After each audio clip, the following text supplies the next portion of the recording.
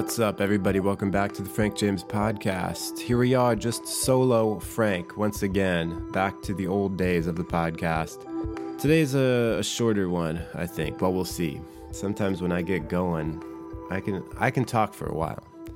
I really like having guests on the podcast. It kind of takes the pressure off, you know what I mean? Having a back and forth. But it is nice to come back and just have an intimate sit down, just you and me. Well, really just me, telling you what's on my mind. And what's on my mind right now is how we as intuitive people, one of the pitfalls is that we often like to just be in our own mind. We like to be in our inner world because it's safe, it's comfortable. And I've had thoughts sometimes, maybe you've had this too, where it's just like, I wish I didn't really have to deal with the world, like reality, external to me, because what's inside my mind, my imagination, is much better. It's much preferable, vastly preferable to what I have to deal with in reality, because reality is painful. And I mean, occasionally my brain can be painful, but not so much. It's not as bad as the outside world. The outside world throws at you a bunch of loops, a bunch of chaos that you have to deal with, and doesn't really care how you're feeling. You know, the universe may be a kind universe, but sometimes when you're living in it, it don't feel like it, does it? There is a poem. Let's see if I can. So prepared. Let's see. Yeah, here it is. A man said to the universe, by Stephen Crane. A man said to the universe, "Sir, I exist. However," replied the universe, "the fact has not created in me a sense of obligation." Dang, son. Isn't that how it feels, man? It's like I'm going about my life. I've got all these great plans. My mind is set on what'll make me happy, what'll be a fulfilling life. But then the outside world, the universe, it seems, doesn't really feel terribly obligated to help you out. Of course, a lot of it is just a frame of mind, isn't it? Because we all know people who are like, no, the universe is on my side. The universe helps me out, which is a good mindset to be in. But sometimes when you're in a low spot, it doesn't feel like it at all. Even if you want to believe it, it's like, well, I'd like to, but here I am struggling with these problems and things aren't getting better. So what do I have to do? And the pitfall here, the thing that a lot of us want to do, is retreat further and further into our brains, into our imagination, into that inner world, in order to find solace from the outside world. We react to the universe's seeming uncaring by withdrawing from it, because it's like, if I touch a hot stove, I'm going to pull my hand away and I'm not going to touch it again, unless I'm a dummy. You know what I mean? And it occurs to me now that this ain't so good. This is not the right way to go about living life for us intuitive people, even though it seems like the natural course of action to take. And it's even the one that I thought was most preferable. It's like, man, if I could just somehow escape into my mind enough. I can remember even back being a kid, I was like, maybe if I just think hard enough, I can like change reality drastically. It's like that. What movie was it?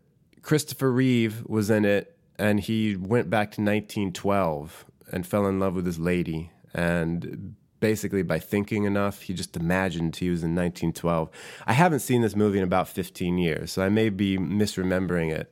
Spoiler alert, he gets his illusion shattered because he reaches into his pocket and pulls out a penny that has the current year on it, you know, the 80s or whenever, 1992, whenever this movie was made.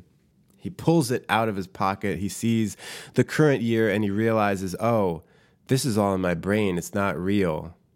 And then he, you know, comes back to the present day reality out of his mind, not out of his mind like crazy, but he comes out of the world of his mind that he has created and finds himself back in present day, and he's very sad and depressed. And that's sort of, I guess, I don't know anything about that movie being written. And as I said, I saw it long ago, like when I was a kid, and maybe misremembering some of it. Typical, right? Typical Frank. But maybe the writer was making a commentary on this feeling that you can have where it's just like, I want to just create a world in my head and that's it. I don't want to worry about the outside world. And then something brings you back to the outside world and it feels like this huge crushing thing. And it can be really depressing. I have that like on a daily basis where I'm in my mind and I'm like, I've got great plans. The world is turning out just right. And then something will happen that brings me back to reality. And I'm like, wow, that was just my imagination. Cool. How depressing. All that stuff in my mind, if I want it to be real, I can't just think it into reality. I've got to do it. And that can be a really difficult hump to get over because it's like, well, it felt really good while I was just imagining it. So maybe I can just go back to that. And let's not worry so much about whether it actually is real. If I can just insulate myself enough from reality, there we go. Mission accomplished in a sense. And now it occurs to me that when we do that, we're not really living. You know, we think we're living in our brain, but we're really just escaping from it. And in a sense, when you live like this, kind of halfway, just wanting to remove yourself from actual reality, you are not fully committed to life. You're not fully committed to living here. Like it's clear from the actions you're taking, or non-action, if you will, of just retreating into your mind, that life on Earth really isn't something that you are too thrilled about, and you'd rather just kind of do as little as possible in it. And of course, we're not on Earth to avoid living on Earth, you know? So the point of today's podcast, what's been in my mind is this idea of, if you want to have a fulfilling life, you've got to be willing to be fully committed to living. And it doesn't seem that pernicious of a thing to be halfway committed to living if it's just this sort of escapism of the mind, you know, just like I prefer to be in my imagination, I prefer to daydream and all of that. But it can get extrapolated further into, you know, people who are really depressed and perhaps even to the point of being suicidal. Those people are really not committed fully to living. And while there are definitely things beyond your control to a degree, if you are truly clinically depressed, and, you know, once again, everyone knows this, but disclaimer, I'm not a psychologist, but when you slip into depression and all that, it feels like a natural preference. Is that the word I'm looking for? This natural thing arises where it's like, I'm not really committed to living my life because I'm so stuck with reality not being what I want it to be, and also it feeling more comfortable to withdraw. And especially if you're entertaining any kind of like self-destructive action, I think a lot of the pain and suffering really just comes from the fact that you're not fully committed one way or another. You're like half and half. It's like 1 foot in the boat, 1 foot not in it. And you're like, which way should I go? And it's not going to solve everything in life to fully commit yourself to being alive and living and being in reality. But I do think it is a good mantra to have in your mind, and a good way to kind of maybe snap yourself out of these more withdrawn periods to be like, no, I need to fully commit to being alive, to fully commit to being a person who's living here on Earth in reality. This isn't to say having an imagination is bad or daydreaming is bad, but if you are intuitive like me, if you are a person, and by intuitive, I just mean your natural way of looking at the world is more on the abstract level, more on the imaginative level of, you know, mental projections rather than like the physical concrete world around us. If you are like that, you are used to kind of just living in your head. And I'm not saying, like I said, it's not bad to have an imagination and spend some time up there from time to time. But when it becomes this automatic thing that you're overly reliant on, and it's like your security blanket, well, it's a dangerous path to keep going down if you just keep going all in on the inner world to the exclusion of reality. So the image that comes to mind for me is like I said earlier, with a boat. You got to have both feet in the boat.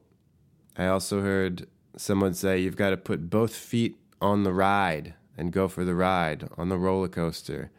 You can't be half in, half out. Because of why are we here on Earth? There's a lot of people asking that question. There's a lot of answers to it. Some might say there's no purpose at all. But it seems to me that we're on Earth, we're living life because we want to. Because we decided at some point to live. And then we get down in here on Earth and we kind of forget that. And we get it into our minds that, oh, what I need to do is escape life. It's like, no, that's why you're here. The whole point is to live life in reality. And you have a gift of an imagination, but that's not where you're supposed to be living life. And it's not always the most pleasant ride, but that's what we're signed up for. And that's why you've got to have both feet on the ride. Today's podcast is a bit shorter. It was just a message that I felt like I needed to get out to you, and hope that it meets you in a way that can help you out. Just that mental image of I've got to have both feet on the boat, both feet on the ride. Perhaps it's both. Perhaps it's like Pirates of the Caribbean style. It's a boat and a ride. You know what I'm saying? Or what's the other one? The Maelstrom. You guys know what I'm talking about. Disney World. Please give this podcast a heart if you haven't done so already. Leave a comment. Let me know what you're thinking about, how you're doing. And make sure you give me a rating on iTunes. Follow me wherever you're following me. Stay tuned for more podcasts. I've got some great guests lined up. Maybe I shouldn't even say who, but I'm going to go ahead and say that I've got a YouTuber lined up named Kevin McCreary. His channel's called Say Goodnight, Kevin. Gee, I messed it up. Shows how good of a host I am. But he's one of my favorite YouTubers, and I haven't set a firm date, but I'm going to be sitting down to talk with him soon. He reviews Christian movies, and he's a really funny guy. Check out his channel. Let's see, who else do I have? I have a few other people.